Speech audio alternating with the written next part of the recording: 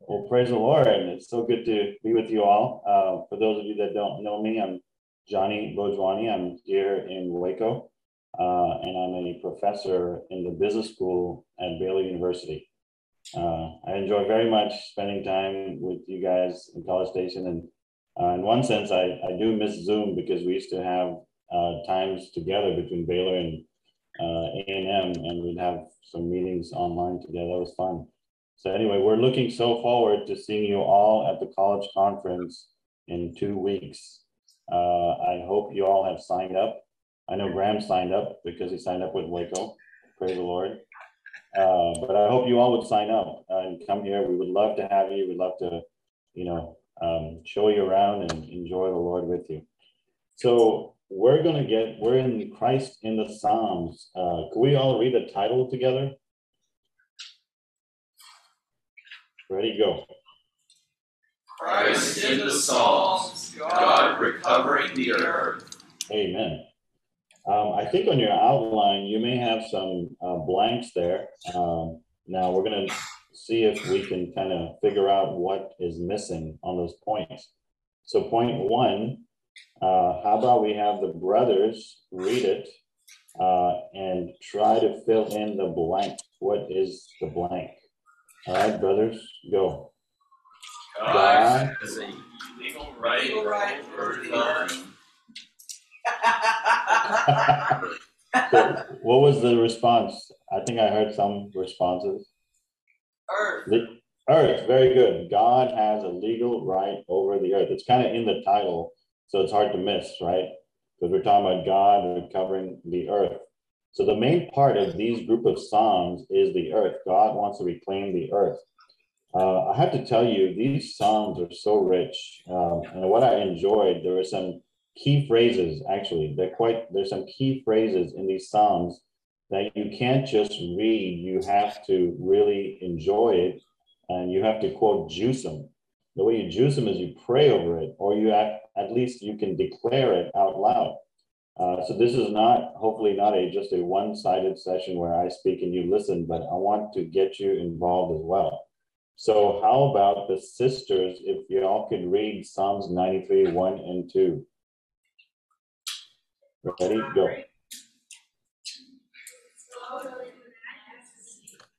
God has clothed thee, has girded himself with strength. Indeed, the world has been established. It will not be moved. The throne is established from of old. You are from eternity. Amen. What a wonderful verse, right? But you know what I got stuck on? There's just the first two words. Jehovah reigns. How about we all declare that? Jehovah reigns. Hallelujah. Now I want you to look to the person to your right and say, Jehovah reigns in you. Jehovah reigns in you. All right. Praise the Lord. This is a promise. He reigns. He will reign in us. Hallelujah for Jehovah reigns. Never forget that Jehovah is reigning. Even if it doesn't look like it or, quote, feels like it, he is still on the throne. So a lot of times our circumstances, we feel, where's God? Where's God? Why is he not in the situation? Actually, he's in every situation, but we may not know exactly what he is doing. But whenever you feel like he's not in control, I would ask you to turn to the Psalm and just pray over these first two verses. Jehovah reigns, these first two words, Jehovah reigns. And you just tell the Lord, thank you. You are still on the throne, even in this situation. We can't forget that, right? Because he created the earth and everything here. All right, how about brothers? Let's read Psalms 94, 1 through 3. O God of vengeance, O Jehovah, O God of vengeance, shine forth. Lift yourself up, O Judge of the earth. Render the reward upon the proud. How long, O Jehovah, will the wicked, how long will the wicked exult? Amen. You know this part, Psalms, how long, O Jehovah, will the wicked reign? This should be a cry that we have to the Lord continually. because we see the situation in the world today, and we should naturally have this response. And many of you may already do. I know I have this response in my times with the Lord. Lord, how long? How long will this wickedness go on? You may be disappointed. Maybe you're frustrated. You maybe you even get mad, or even as strong as being enraged with the world situation. So the question is, what do we do with that, right? First and foremost, some of us may have the feeling, well, maybe we should protest, right? Maybe we should join this organization, that organization to express our feelings. Nothing wrong with that. Nothing wrong with that, right? For sure, we shouldn't be part of anything that could cause harm to others, right? We don't want to be that way, because that's not what we're called to be as Christians. But from experience and from different ones that have done that in the past, we realize that not a whole lot actually changes. Because why? Why does that change? Because you have to realize there's a ruler of this world, right? And for now, he has control. But also, we should not give up, right? What should we do? We should cry out to the Lord, right? We should pray this. How long, O Jehovah, will the wicked reign? Lord, you have to come back. Lord, you have to end this age. Lord, you have to establish your righteousness. The more each one of us would pray like this, the more the Lord would be forced even to come back. So don't give up. But also, we don't want to waste our time, right? Our time is precious. So while there's nothing wrong with going out there and doing, protesting and this and that, but effectively, how much will change? Not a whole lot, because there's still a ruler in this world, right? The ruler of this world has control for now. And let me just read you a verse, Luke 4, verse 5 and 6.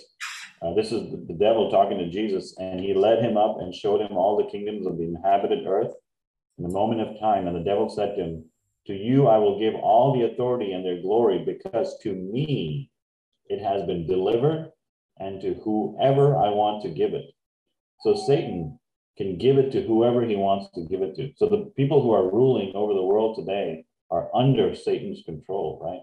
And seemingly it's the lost cause, but actually we have to remember the first verse that we read, Jehovah reigns, right? Nothing happens on the earth without God's permission, right? So it may seem like it's dark, but actually the Lord knows what he's doing.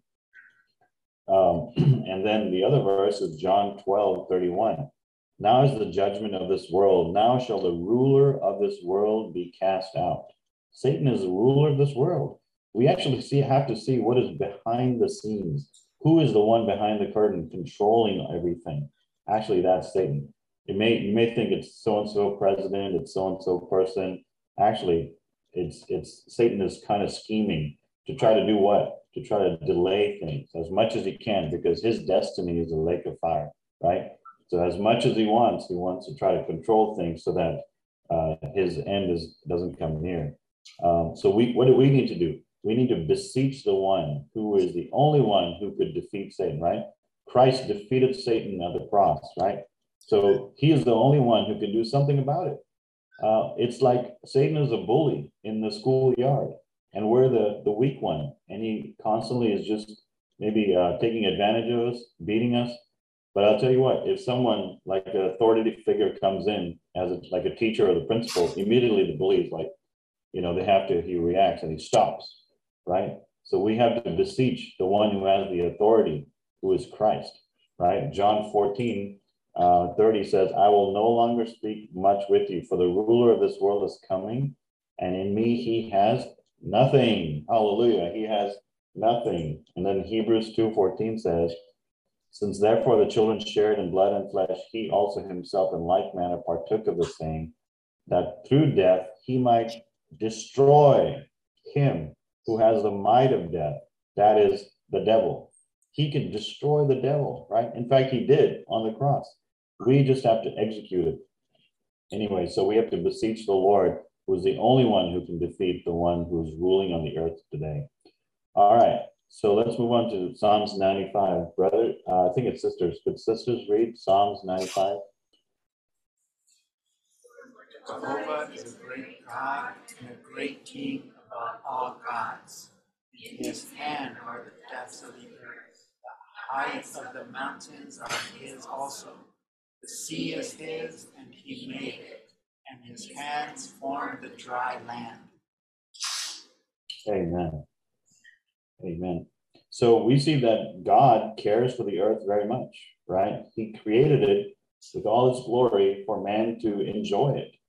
He didn't create it for us to destroy it, right? He created it in a way that would be pleasant to man. So he has legal right over it because he's the creator. These verses clearly show that he's a creator. So what is our perspective on the earth today? Should we be environmentalists, or should we be, I don't know if you've heard of this word, but I looked it up, anthropocentric.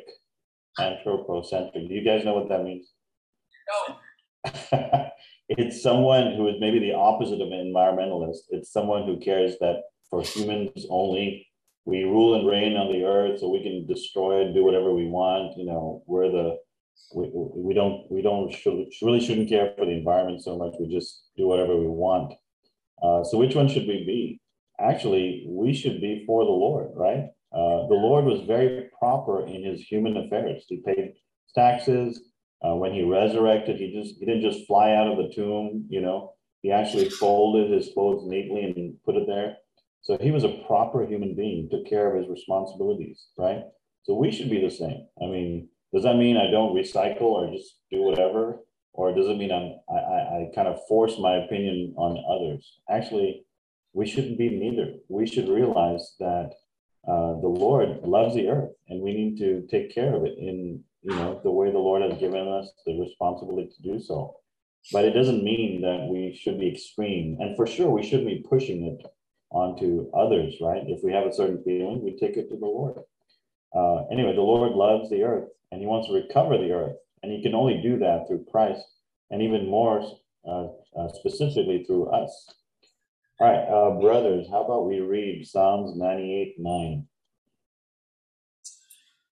Jehovah, for he is coming to judge the earth. He will judge the world with righteousness and the peoples with equity.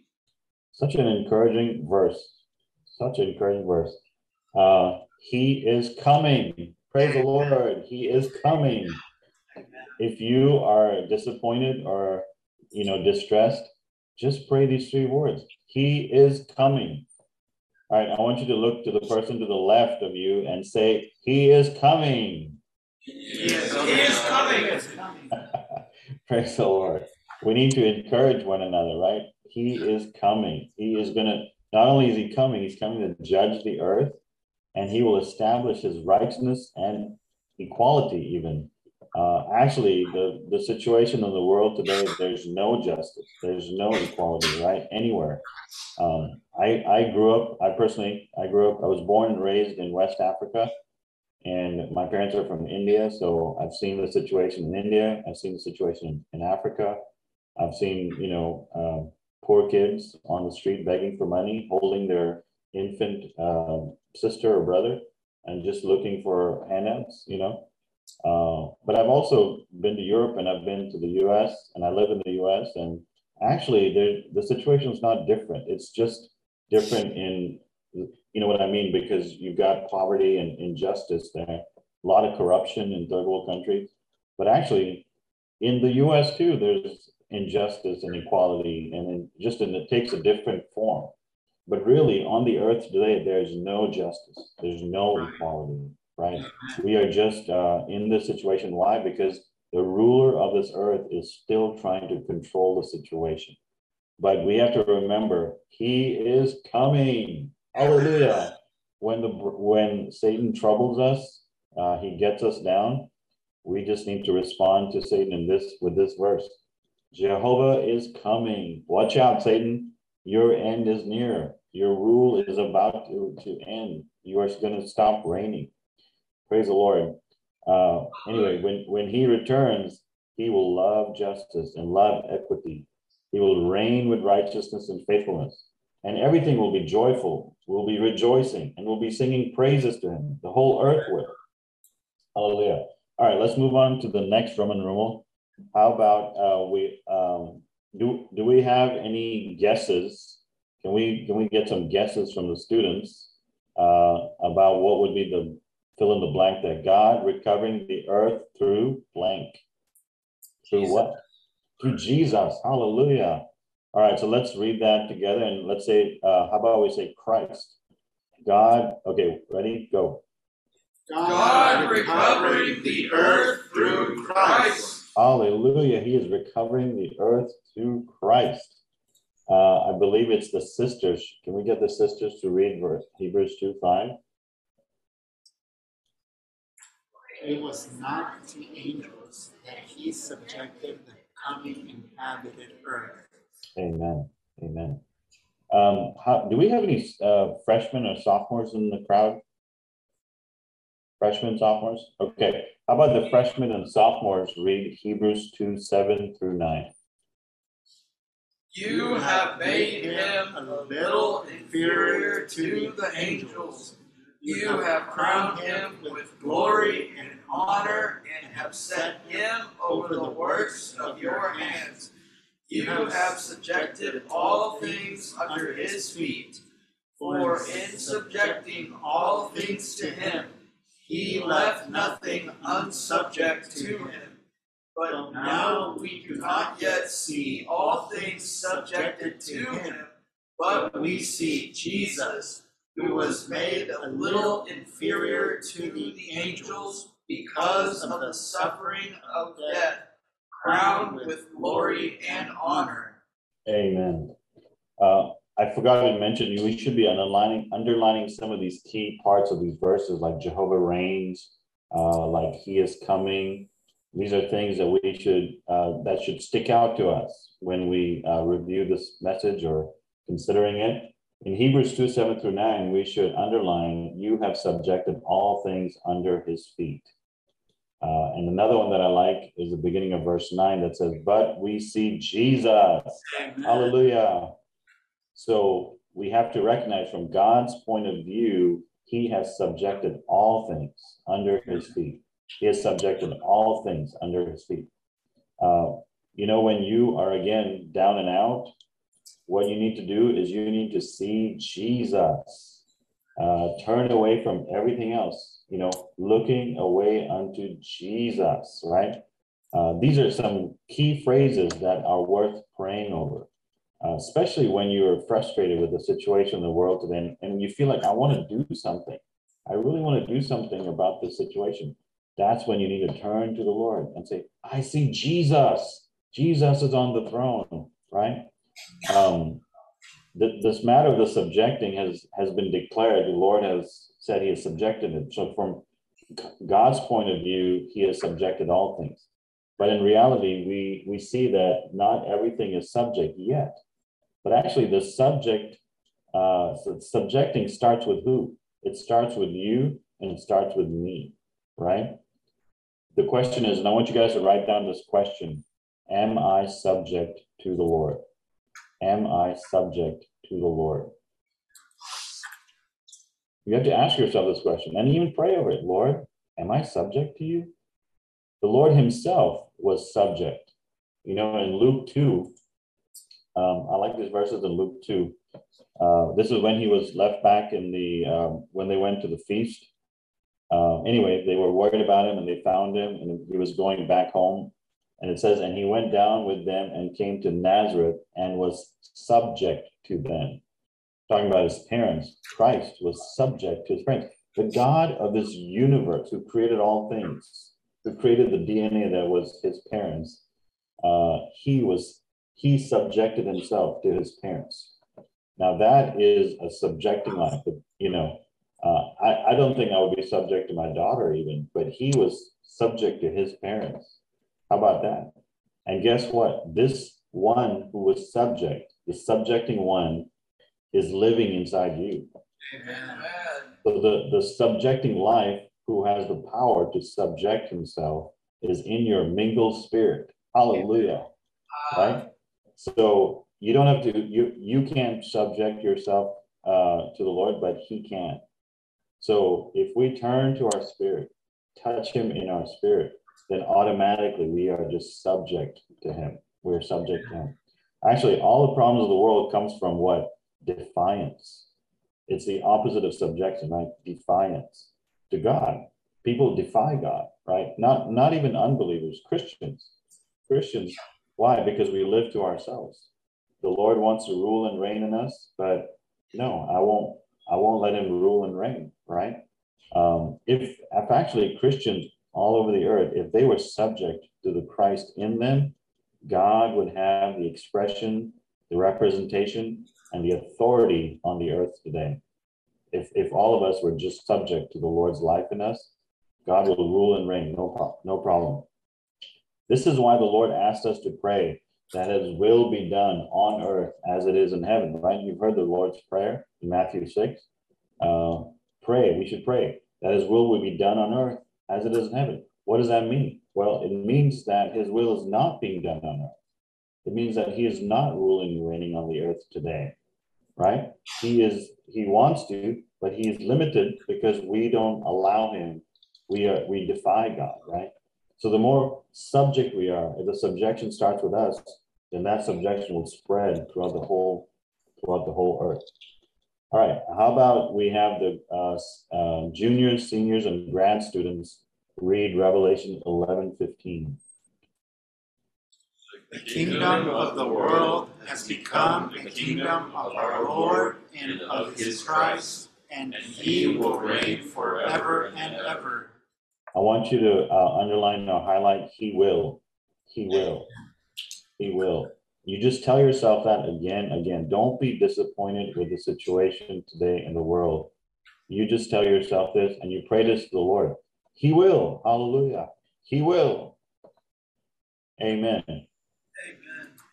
Amen. He will reign forever and ever. So we need to not be disappointed. As Christians, we know the end of the story, right? We know who is coming and we know what will happen. So we know, and we have to say, he will, right? Forget about what you see in the news. Forget about this and that. You just tell yourself that he is coming. He will. He will reign. Actually, in God's eyes, Jehovah reigns, right? That's what we saw in the Psalms. All right, let's move on to the last point. I'm going to finish up here. All right, so Christ reigning over the earth through his blank. All right, so the first part we saw was God wants to reclaim, right, the earth. Well, how's he going to do that? He's going to recover the earth through Christ. Well, when Christ died on the cross and he resurrected, what did he do? Matthew 28, right? He gave who the authority? He said, go therefore, right? So who do you think would be what should we put in the blank here? Any guesses?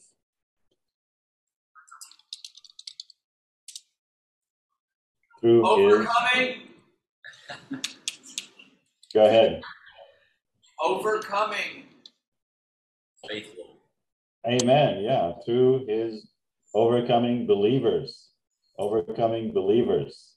We are not just believers, but he needs overcoming believers. Amen. So how about everybody read Revelation 2:26. And he who overcomes, and he who keeps my words until the end, to him I will give authority over the nations. Amen. I want you to underline he who overcomes. Amen. All right, brothers, Revelation 3:21. He who overcomes, to him I will give to sit with me on my throne, as I also overcame and sat with my Father on his throne. And let's underline he who overcomes again. And sisters, how about Revelation 22:5? For the Lord God will shine upon them, and they will reign forever and ever. Amen. And let's underline they will reign forever and ever. So Revelation 11:15, what does it say at the end? He will reign forever and ever. But Revelation 22 says what? They will reign forever and ever. So he and they, he and we just become one, ruling and reigning together. This is the end of the Bible. All right, so consider this. Revelation 2 and 3 are letters to the churches, correct? These are letters to the churches, not to unbelievers. So why is he writing to the churches asking for overcomers? Well, as we've seen in church history, the situation in Christianity has been degrading over the last 2,000 years, right from the writing of the Bible, right? Christianity has kind of maybe morphed a little bit, and so we don't see the church that was established in the book of Acts. We don't see that expression today.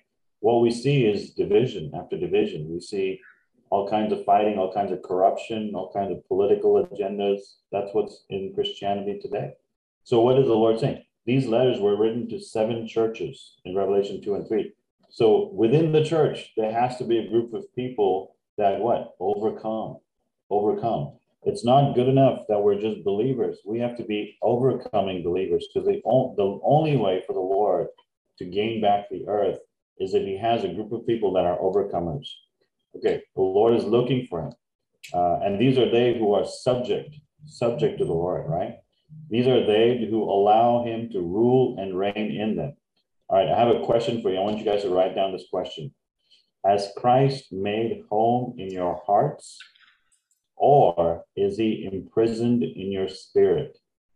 I'll repeat that again, write it down. Has Christ made home in your hearts, or is he imprisoned in your spirit? And I want you to consider that. Think about it. What does that mean? Well, when you became a believer, he got into your spirit, and that's where he lives. But he wants to spread. He wants to occupy your mind, your emotion, your will. That's what he wants to do. He wants to spread. He doesn't want to remain in your spirit, but he will only spread if you let him, right? If you allow him to spread. So in one way, we can entrap him. We can trap him in our spirit. No, Lord, you're not going to spread. I'm not going to give you my mind. I'm not going to give you my emotion. I'm not going to give you my will. Those are my faculties, right? Actually, he wants to make home. He wants to rearrange things. He wants to open up closets. He wants to, redecorate your heart. Well, he can only do so if we are subject to him, right? These are they who do not follow the trend of the world. What are overcomers? We don't follow the trend of the world. And I may have a silly example here, but just consider, we have to ask, when we go shopping and you're looking for a scarf, do we ask the question, Lord, will this scarf glorify you, or will this scarf glorify me? Right? That's a question for you to consider. Everything we do, we can forget about the scarf, your career, your relationship, you're doing this, you're doing that, your internships, your jobs. Lord, is this for me, or is this for you? Will this glorify God, or will this just glorify me? Even a simple thing as a tie, right? You may have never considered this, but what does it mean for Christ to make his home in your heart? When you go shopping, Christ goes shopping with you, right? When he says no, you say amen. When he says go, you say amen. When he says don't go there, you say amen. When he says I want you to go to the ministry meeting, to solid ground, you say amen. I want you to go to the home meeting, go say amen. I don't want you to do that right now. Lord, you rule and reign. That's what it means for him to rule and reign, right? These are they that have Christ as their center and their focus. Eventually, this is what it means to be a normal human being living a normal Christian life. But because we don't live to things, quote, we don't live to things like, material things, or even, things of our soul, but rather we live to Christ. So it means that we have normal jobs, we have normal careers, but we don't live to those things. I don't live to my home, my house. I don't live to my car. I don't live to my boss. I don't live to my career path and this and that. I mean, there's nothing wrong with having a career, of course not. But those things don't define us. They're not who we are. We have one view, one vision. We want to be those overcoming believers that Christ wants, so that he can rule and reign over the earth. If you want this in wickedness to stop that you see all over the earth, the only way is to bring the Lord back. How does the Lord come back? It's through his overcoming believers. So it comes down to you and me allowing him to rule and reign in our heart so that he can spread and make his home. And then the Lord would have a testimony of overcomers. And then like Revelation says, when he has that testimony, he will return and he will rule and reign on the earth. His will be done on the earth as it is in heaven. Praise the Lord. Sorry, I went over a little bit, but hallelujah. Jehovah reigns. Amen. Amen.